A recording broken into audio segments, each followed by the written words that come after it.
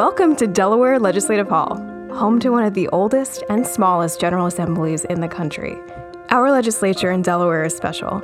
In our state, you know the people who represent you. You see them at the grocery stores. You may have their cell phone numbers, and you can sit on the floor of the House of Representatives to see the legislative process play out in front of you. Delawareans truly have more access to their government than many other places in the country, but there's still so much more that goes on behind the scenes. This podcast is about pulling back the curtain and giving you a glimpse into how small actions can make big change. In later episodes, we will be discussing the history of the building and the people who work here, successes and failures that come along with legislating, and hopefully help you get to know your elected officials better. For staff like us in Legislative Hall, we get to see this every day. But when you first start here, there's a lot of learning to do. So we thought we'd start with the basics. How a bill becomes a law. I'm just a bill, yes, I'm only a bill, and I'm sitting here on Capitol Hill. Okay, maybe not that basic. But really, have you ever wondered who actually comes up with an idea for a bill? Who writes it? Or even what color paper it's printed on? Hundreds of bills are introduced in each General Assembly. Sometimes these bills are small, other times they're big proposals. But they all start with an idea. Sometimes these ideas come from organizations with people who care about a specific issue and are looking for legislators to support their cause. From the Delaware House Democratic Caucus, this is Whip Count. Good afternoon. My name is Brenna Goggin. I'm the Director of Advocacy and External Affairs for Delaware Nature Society. Delaware Nature Society is a 501c3, so we're a nonprofit organization. And often, one of the most oftentimes questions that I'm asked is, well, if you're a C3, you can't lobby or do any type of advocacy. And it's like, well, actually, no, the IRS says that we can and encourages us to do so, but we do it differently than what you would consider a contract lobbyist or another type of lobbyist. So first and foremost, we spend a lot of time educating elected officials, educating them on what we do and how we operate as a nonprofit organization, an environmental nonprofit organization, and why the environment is so important. So how is it important to their constituents? How is it important to their community? And how does it impact them? And then by providing that education and kind of bringing us into their community and constituency, we then encourage them to make decisions on legislation that would have the environment in mind. And so with the education process, does that involve, letters, meetings, kind of what does that all involve in terms of like trying to, get the lawmaker to understand your point of view? So it's a multifaceted approach. To build the relationship, first and foremost, we ask legislators to come out and meet with us at our sites or our location. There's no better way to educate folks than through visuals and showing them on the ground work. So regardless of how you might come at meeting with decision makers, bringing them out to see where you are and the problems that you want them to address is the best way to go about doing that. And then, of course, we follow up with letters, emails, phone calls. The second question that I get most often is, well, what's the best way to contact legislators? And absolutely positively an in-person meeting if you can do it, whether that's a coffee in their local district or setting up a meeting here in Legislative Hall or the Wilmington office, do so because that's the most effective. So if a change in legislation is going to directly impact you or impact your community or impact your family, what is that story and why does it need to be told and what can they do about it? That works whether you're asking them to support something or oppose it. And then building that relationship further, following up with I think a handwritten note is always a nice touch. Whether they have done the action that you wanted them to do or not, I think still builds that rapport. And if you've provided them with that factual information, you have now given yourself up as a resource that they can call on for future pieces of legislation in that same arena. How important do you think it is, like you mentioned, to have that real person story? How critical is that to the whole advocacy component? I think it's a game changer. When I've had conversations with legislators about what has been the most effective in getting to change their mind or what resonates with them, when a constituent comes to meet with them, they're like their story. One thing that they hate most, and this goes against like everything that nonprofits stand for in some regards, are the cut and paste letters that we send out that say, take action now. We all want to feel good about the fact that we did that. So we fill out our address and hit the send button. But it's a cut and paste letter. And legislators really want to know what it means to you. One of the things as a lifelong Delaware resident that I cherish about our state is how accessible our legislators and Legislative Hall is to its residents. We are unique in how accessible our legislators are, and how willing they are and able to meet with in this building or at a coffee shop, or running into them at the grocery store, or running into Joe Biden at the Greenville Brouhaha. Like, those don't happen elsewhere. Running on the treadmill with Senator Carper at the Y. Like, that is something to be very proud of. And we should take advantage of that and encourage people to take advantage of those opportunities to get in front of their legislators and tell their stories. It all starts with an idea. Like, that's the most important thing. People think that they don't really have an opportunity to participate. And it's like, no, really, if you're facing a dilemma in your community, you making somebody aware of that could spark the idea that introduces legislation that will address that issue. And so making sure that people are communicating what that is one of the key steps that you can do. While some ideas come from the grassroots, other times government agencies are the driving force behind legislation and are asked to provide guidance. My name is Saran Cade. I'm Secretary of Labor for the state of Delaware. So at the end of every legislative session, I like to get together with our staff and do two things. One, go over all of the pieces of legislation that have passed that impact the agency.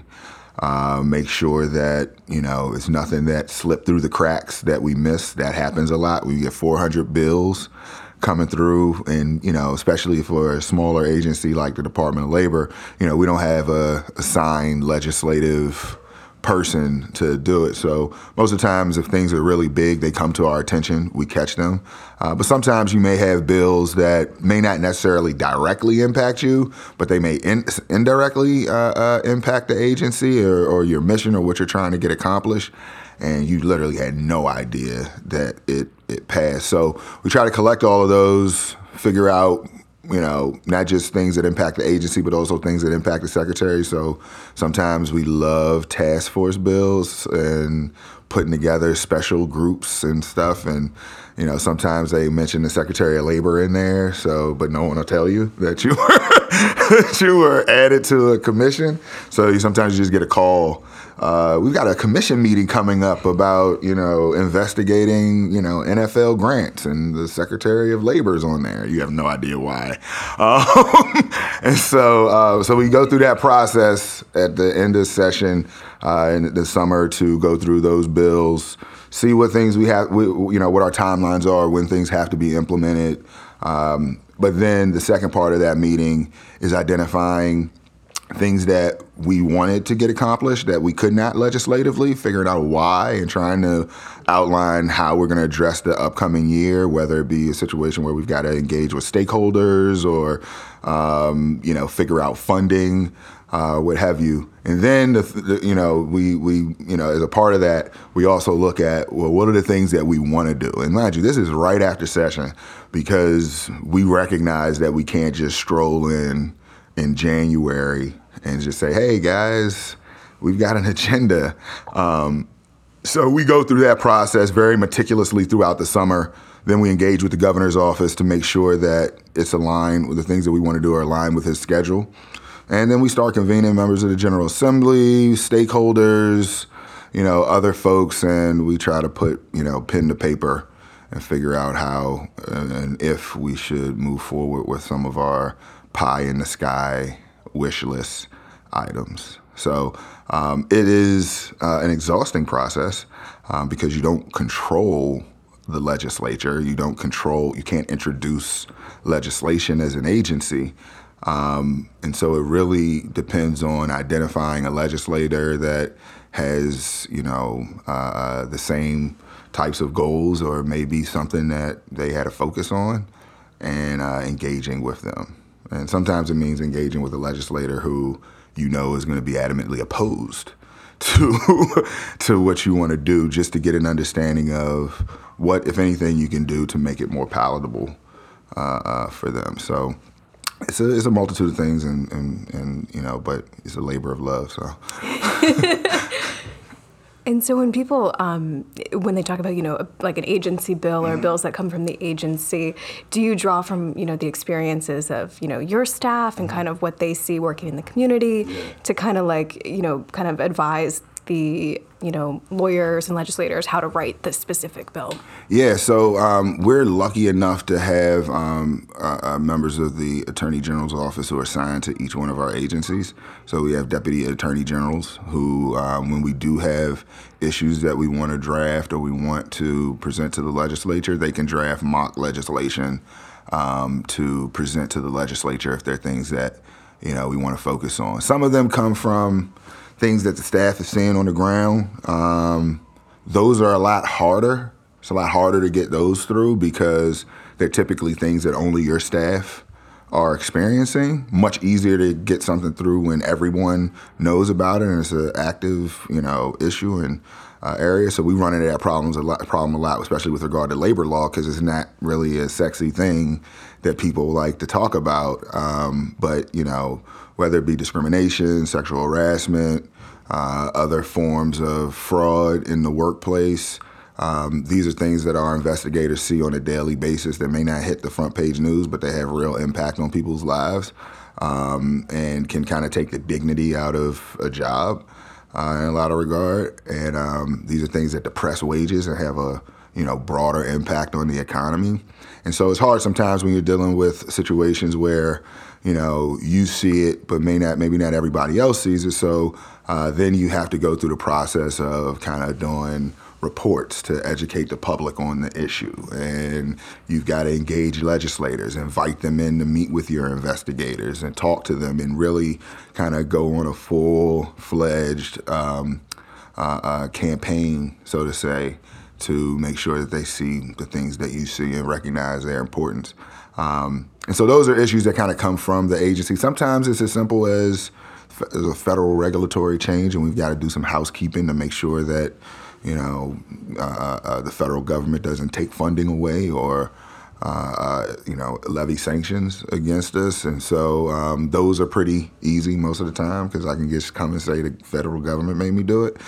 And typically legislators tend to be a little bit more receptive to that than if we just showed up and said this is something that we think is important because nobody wants to lose those federal dollars or the federal resources for our programming. So it's a mixed bag. It just depends on what we mean by agency bill. Agency bill is just a housekeeping measure to keep up with the times. A lot of times, especially nowadays, that comes with, like, for example, there are ways written into state code that you're supposed to alert the public. And so there's some sections of our law which, even recently had areas in code which says that, you have to put it in a newspaper article or a newspaper for X amount of days, where we know that today in 2020, a lot of people may not consider that adequate public, knowledge, or, it's language that says that you have to, mail things and send things, through the snail mail in order to alert the person. And so recently you see agencies coming in and asking for bills that allow for you to use email instead of, direct mail to alert, residents of changes or things that are impacting them. And so those typically are agency bills, but those are the easy ones.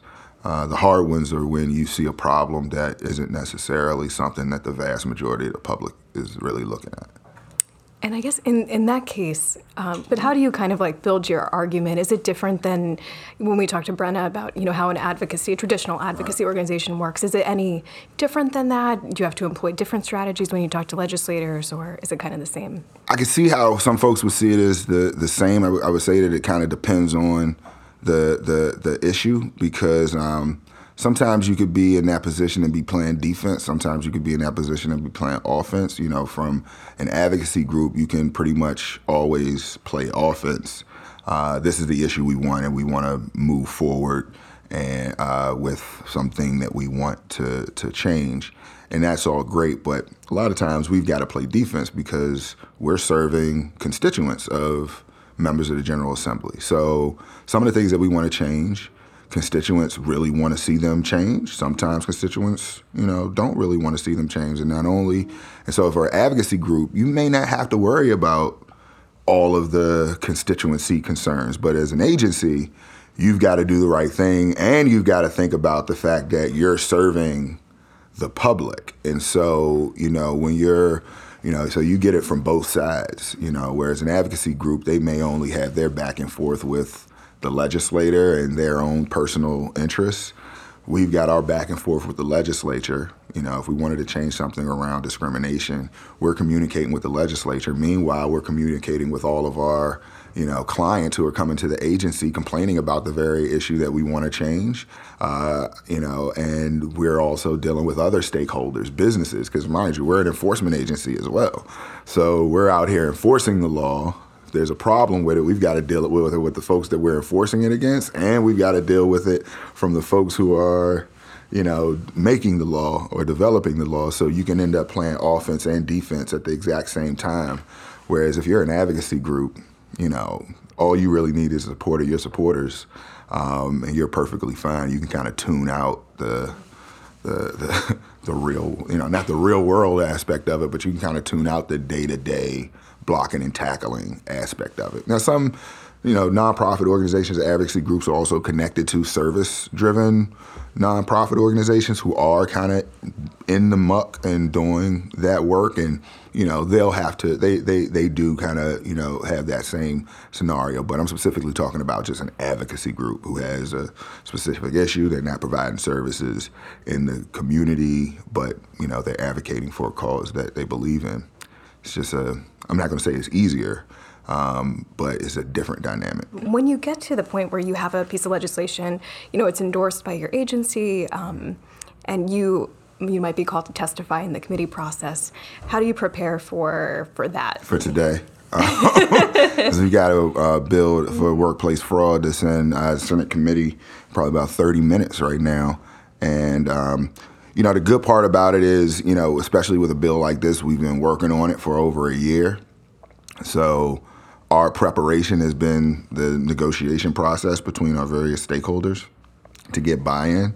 And so, when you go through that process, it's pretty easy to know a bill back and front and soup to nuts. The hard ones are when it's not your bill, but it impacts you, your agency, and somebody shows up and is like, hey, it's a bill in committee which has Department of Labor written all over it, and you haven't seen it. You don't know what's going on, why they're introducing it. No one talked to you beforehand. Those are the hard ones, because then you have to kind of do a crash course in whatever the subject matter is. And, given the subject matter, then you have to get a full understanding of what brought this to fruition, because sometimes the ideas behind a law can really, or a bill or initiative can really impact its implementation. It can impact, the arguments behind it for or against. And so trying to play catch up in that is probably one of the harder things. And a lot of times in those situations where you're not really in it at the beginning, you have to do a lot of cleanup legislation, because there are things that, may seem common sense to the legislator and they put it in the bill, but it's difficult for us to implement for numerous other reasons that, they may not be aware of unless they're in the agency. So we've got to come in, do cleanup, and all these other, things that and sometimes can impact the intentions of the bill. And so now you're coming in at the last second with a bill that you kind of agree with, and you're making changes so that you can implement it. And you got one group saying, oh, well, you're trying to kill the bill. It's like, no, I'm not trying to kill it. I'm trying to make sure that we can implement it effectively. And so it's just a matter of communication. And so that was a easier situation than some of the hard ones where you've got a bill that comes in at the last minute that you don't agree with that impacts your agency. And those are kind of the tougher ones. So we've heard from people who create and advocate for legislation, but when someone wants a bill passed, they have to find a legislator to move it forward. We talked to Newark Representative Paul Bombach about his role in the process.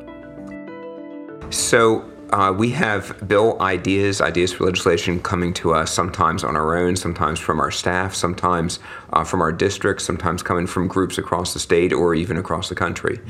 And each one's path is unique, but there's certainly things in common. So we'll get the idea, we'll typically do a little bit of research ourselves, we'll reach out to the group, get some more information of what's behind it if there's a group involved. We'll often look at other states that are doing things in the same area and find out how they're successful and what they have in their laws.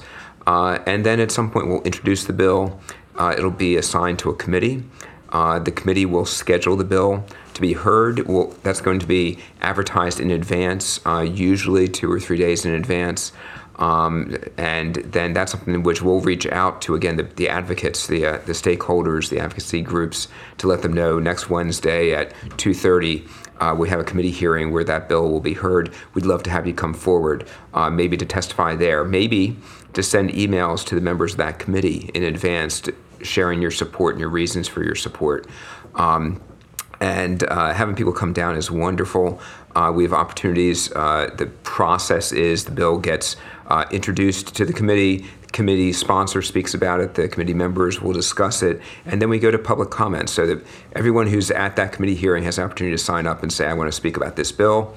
And then their name will be called. They will have usually about 2 minutes to speak about the bill. They can also submit written testimony that goes to all the committee members and is part of the legislative record. And then the legislators in the committee will speak about it and will ultimately vote, usually to release or to table the bill. And then once the bill if it gets released, it's now on what's known as the House Ready List. In time, the House leadership will select a date for it to be heard on the House floor. It'll be added to what's known as the House agenda. Again, released it in advance so that you know it's coming. And if you're an advocate who's been working for this, or part of a group that's been working for this, hopefully you'll learn about it being on the House floor coming up.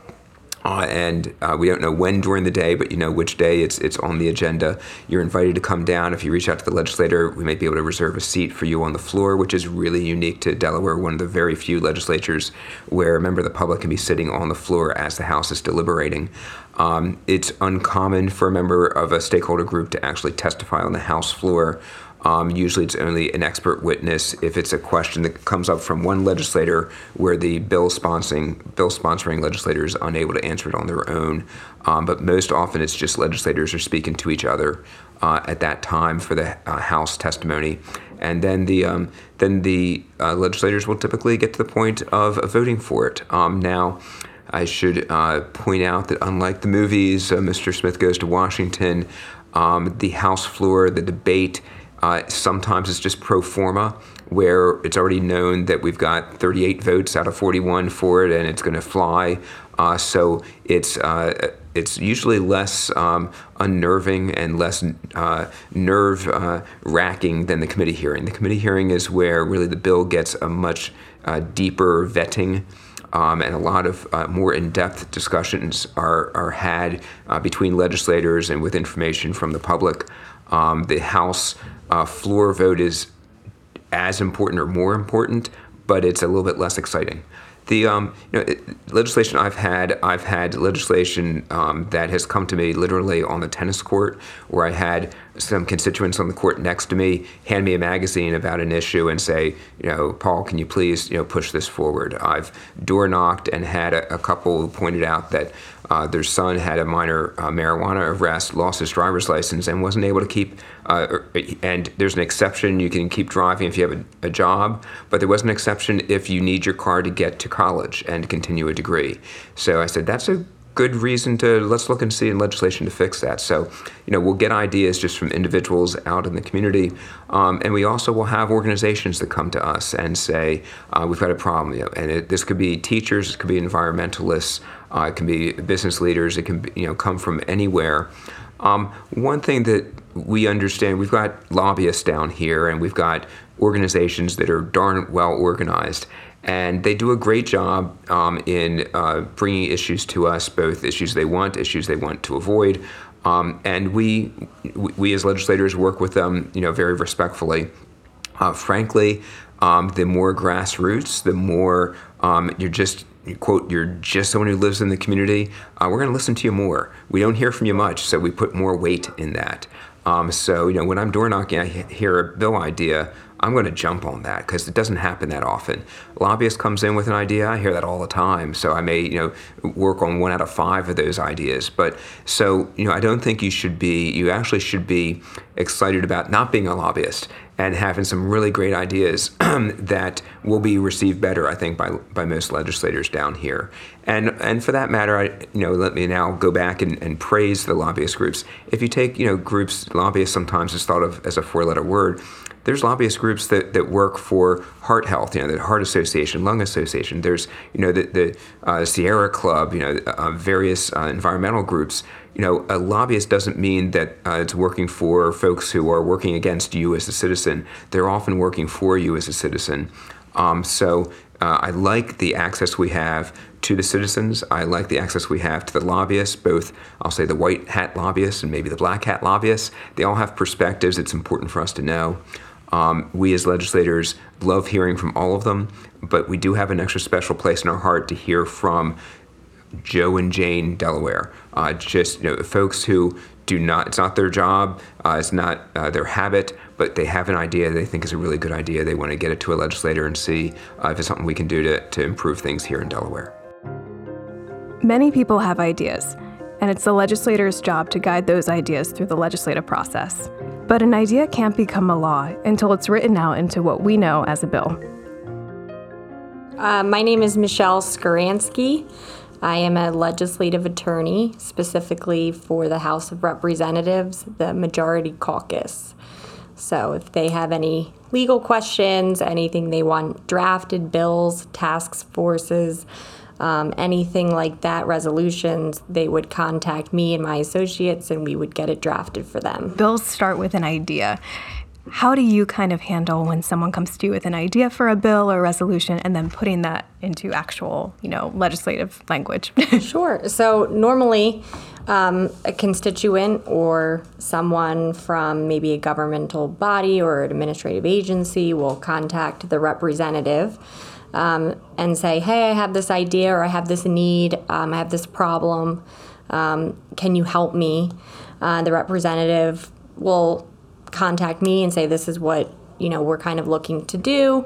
And then we'd work together as a team, consulting with the constituents, consulting with maybe the government bodies that are related to this piece of legislation that they want done, other attorneys in other areas of the government, and we work together as a team to draft whatever the representative might need.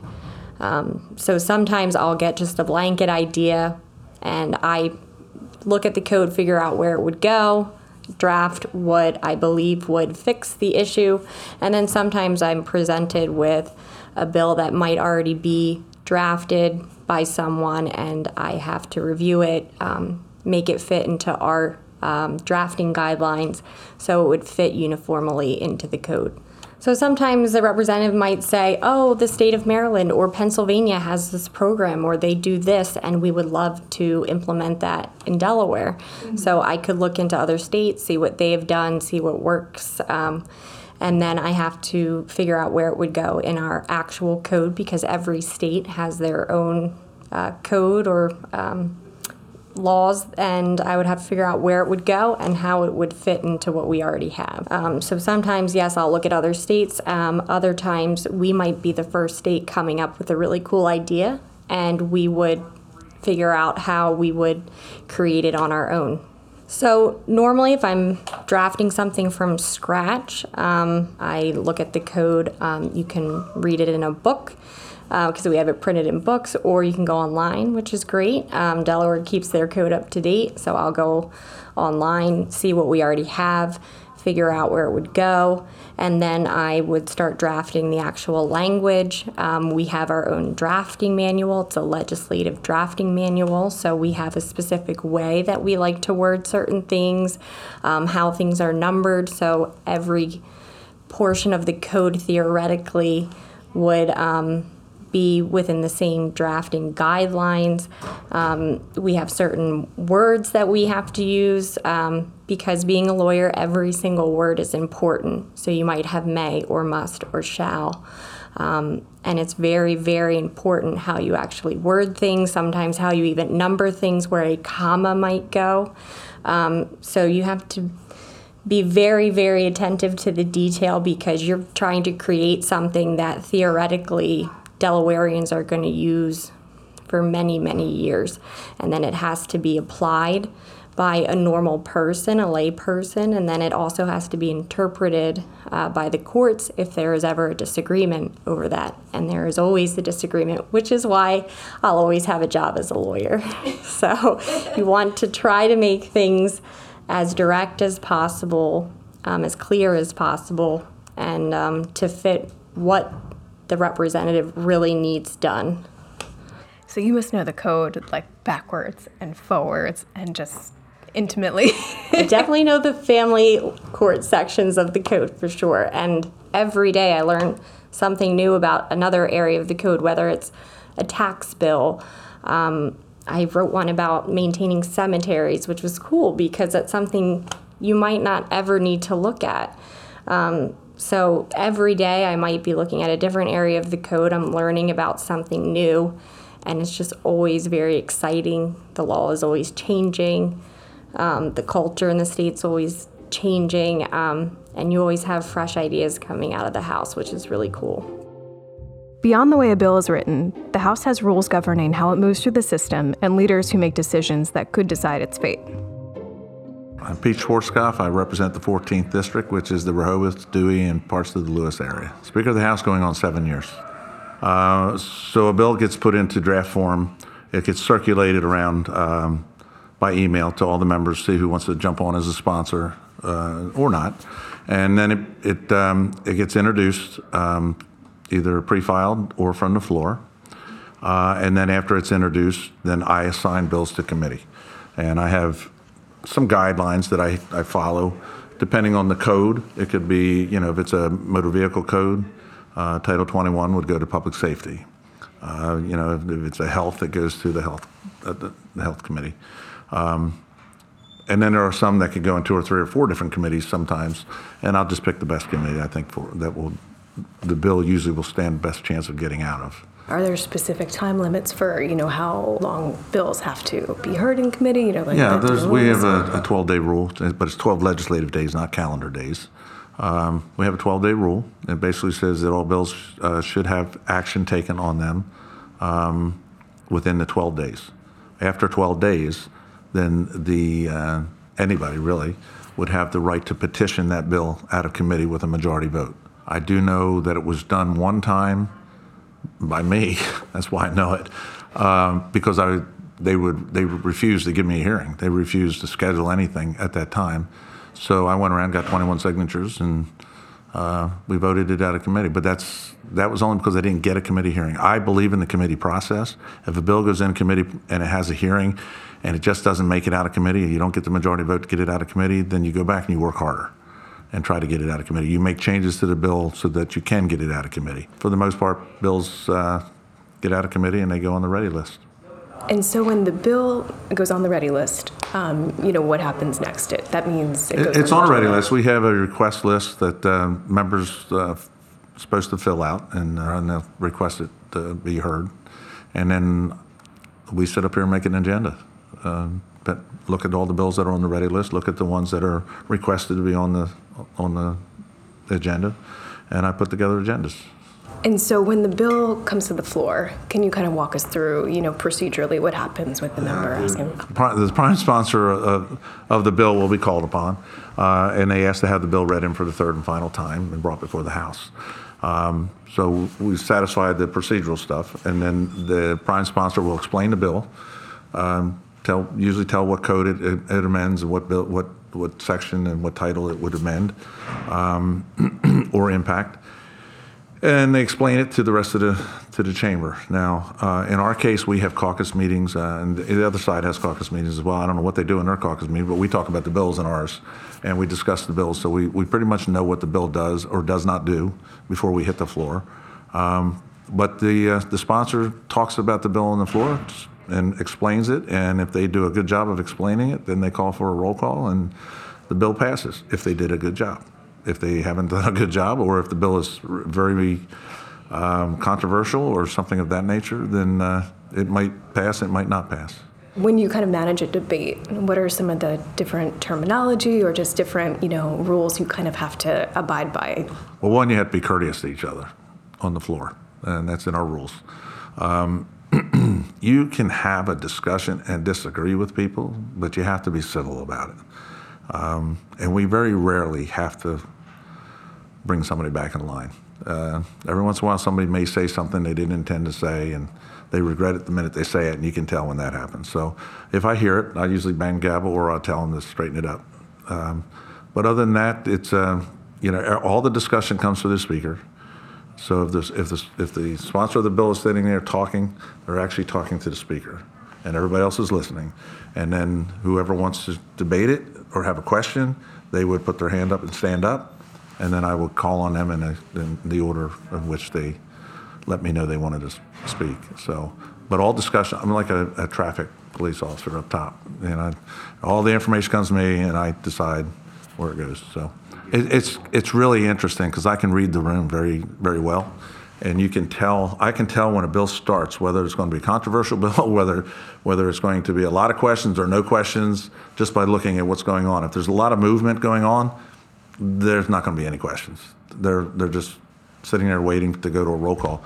If they're stopped and they're looking and everything, and then I know that there's going to be certain people. And then I have certain people that like to stand up and talk and ask questions. So I usually look at those few people first to make sure that they're not interested in getting up and asking any questions. But it's, I will say one thing, you sit up there and you're running the show, and you get distracted a lot of different times. There's a lot of people come up, talk to me, or something's going on over here that I'm looking at, and I'm looking around the room. But occasionally, all of a sudden you realize it's totally silent. And you try to rerun the last 2 seconds in your head to figure out exactly who said what. And you realize everybody's looking at you, waiting for you to say something, and it's kind of it's interesting. Being speaker, you're a focal point. Like I said, everything comes through you, and then when everything stops, you realize it's you that's messed up, and you have to figure out exactly what the next plan. And sometimes you just have to be honest, and say, hey, back that up just a couple seconds. I was distracted. I need to hear what you just said. So,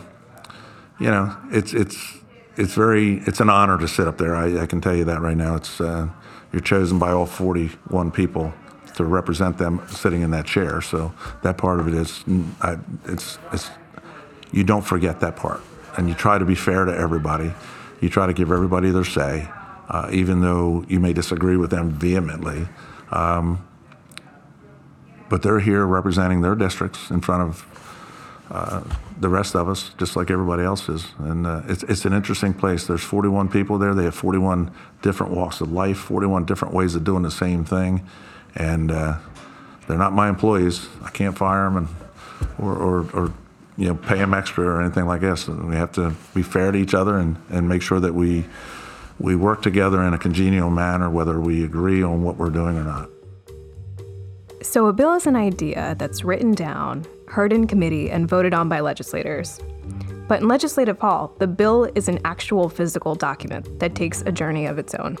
It all looks seamless because there's a group of staff members always making sure that bill is where it needs to be. Hi, I'm Rich Puffer. I'm the Chief Clerk of the Delaware House of Representatives, and I've been Chief Clerk since 2009. So the idea comes from agencies, it comes from constituents, model legislation throughout the United States, and a House attorney or someone from the Division of Research will essentially formulate the bill, put it into legalese, into our format that we use here. And once that bill is released to me, I'll number it. I will then kind of compile the bills that have been released for that day, like say a session day, a Tuesday, first day of the week that we're back. And I'll talk with the speaker about where he wants bills assigned to which committees. And then they are released to the website through a process called, well, there's two ways to do it, but the normal process that we use is what's called a pre-file. A pre-file is just the combination of all the bills, House Bill 1 through 10. For example, what committees they're in. We go on the floor at 2 o'clock. Usually by about 2:20, that list of bills is released out to the public. So once that bill is released, and that there's a printed sheet, pre-file sheet that's sent out to everybody, all the members. They get copies on the desks when we first start the session. And then that bill is then slotted into, so say it's just an example, House Bill 55, it goes into the Agriculture Committee.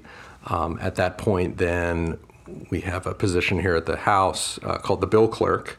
And the bill is printed out, something called a backer, which for the House is a large legal-size cardstock piece of paper that's blue. It lists the House bill, who the sponsors and co-sponsors are. Each individual legislator who's decided to jump on that bill has, they sign it.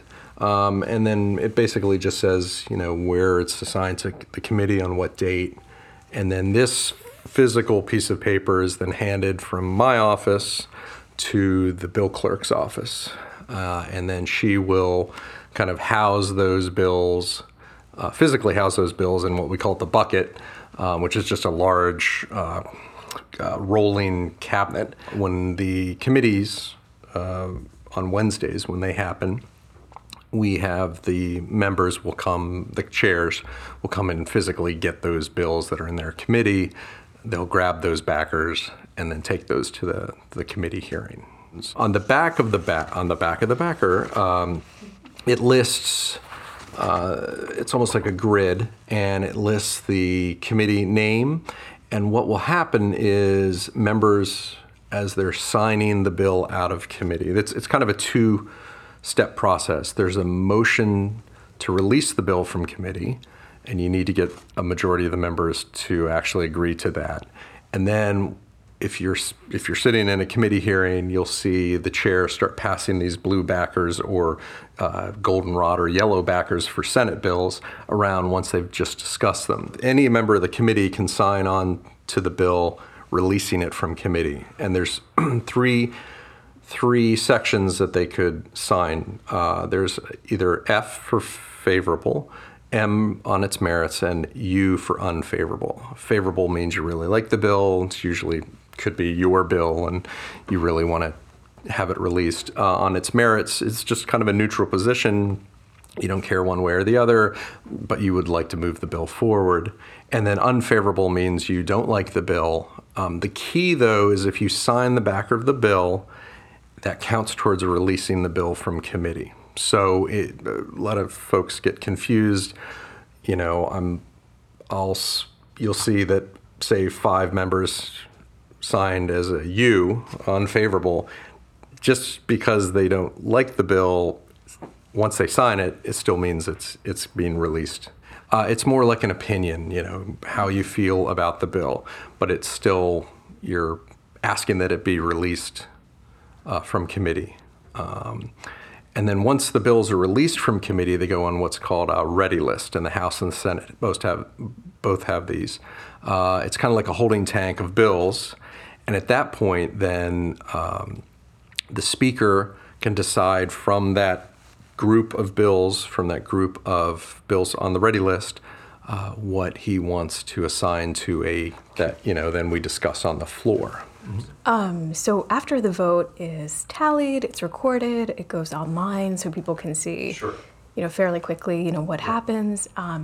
Then where does the bill go? Sure. So right after the roll call, and that's all streamed out live.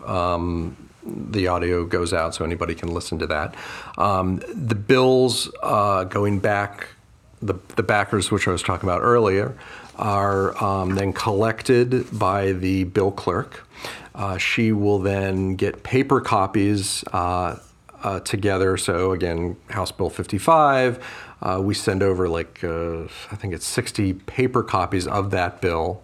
So that physically then goes over to the Senate and goes to the Secretary of the Senate, who is my counterpart, kind of the presiding administrative officer in the Senate.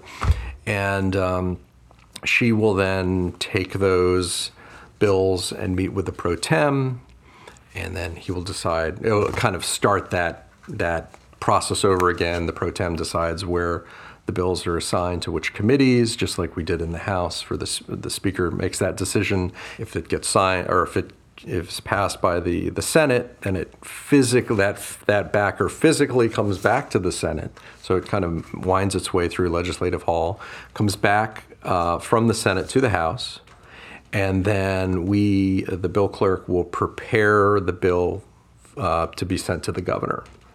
And that essentially, we have some seals that we seal, we place the seals on the bill.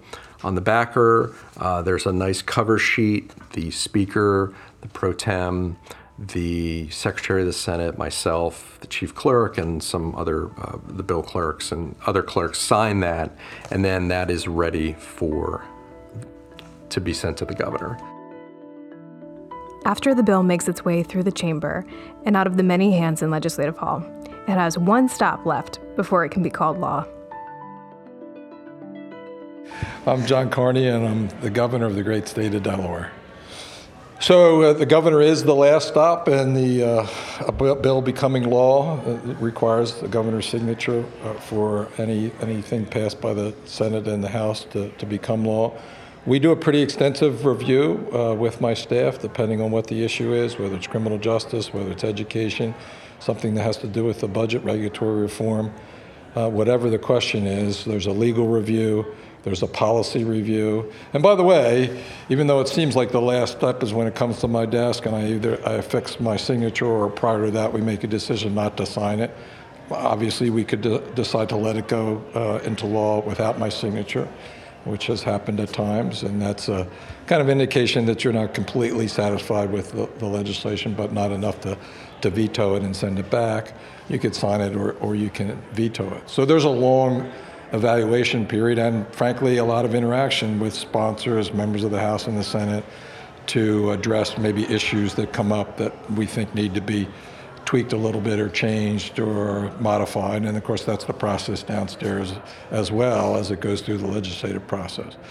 So the end isn't really the beginning of our involvement. It starts from the introduction when we first reviewing a piece of legislation.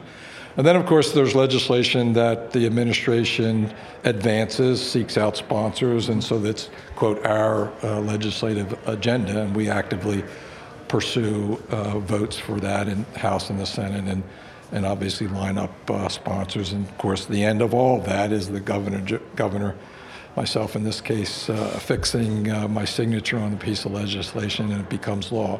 I think one of the most important things about how a bill becomes a law, or how an idea becomes a law in Delaware, and it's very relevant to members of the House and the Senate, is so much of the legislation that I ultimately sign comes from an idea from a constituent of one of the members of the House or members of the Senate. So a constituent comes up to a member of the House and said, look, this is a problem in my neighborhood or my community. Can we fix it? Or I've been working on this issue for a number of years. Can you put legislation in to address it? So it really is, participatory democracy in that sense. That's where the ideas start. A legislator picks it up, runs with it, and then I'm at the end of the line. It's kind of like a football team moving down the line. Sometimes we're all there at the beginning, handing the ball off or running with the ball for a few yards.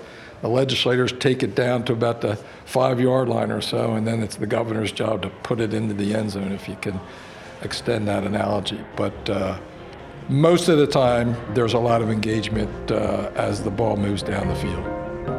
Whip Count is brought to you by the Delaware House Democratic Caucus.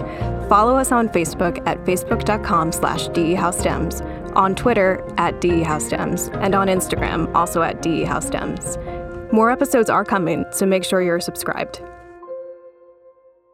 It's not easy to become a law, is it? No, but how I hope and pray that I will. But today I am still just a bill. He signed your bill, now you're a law. Oh, yeah.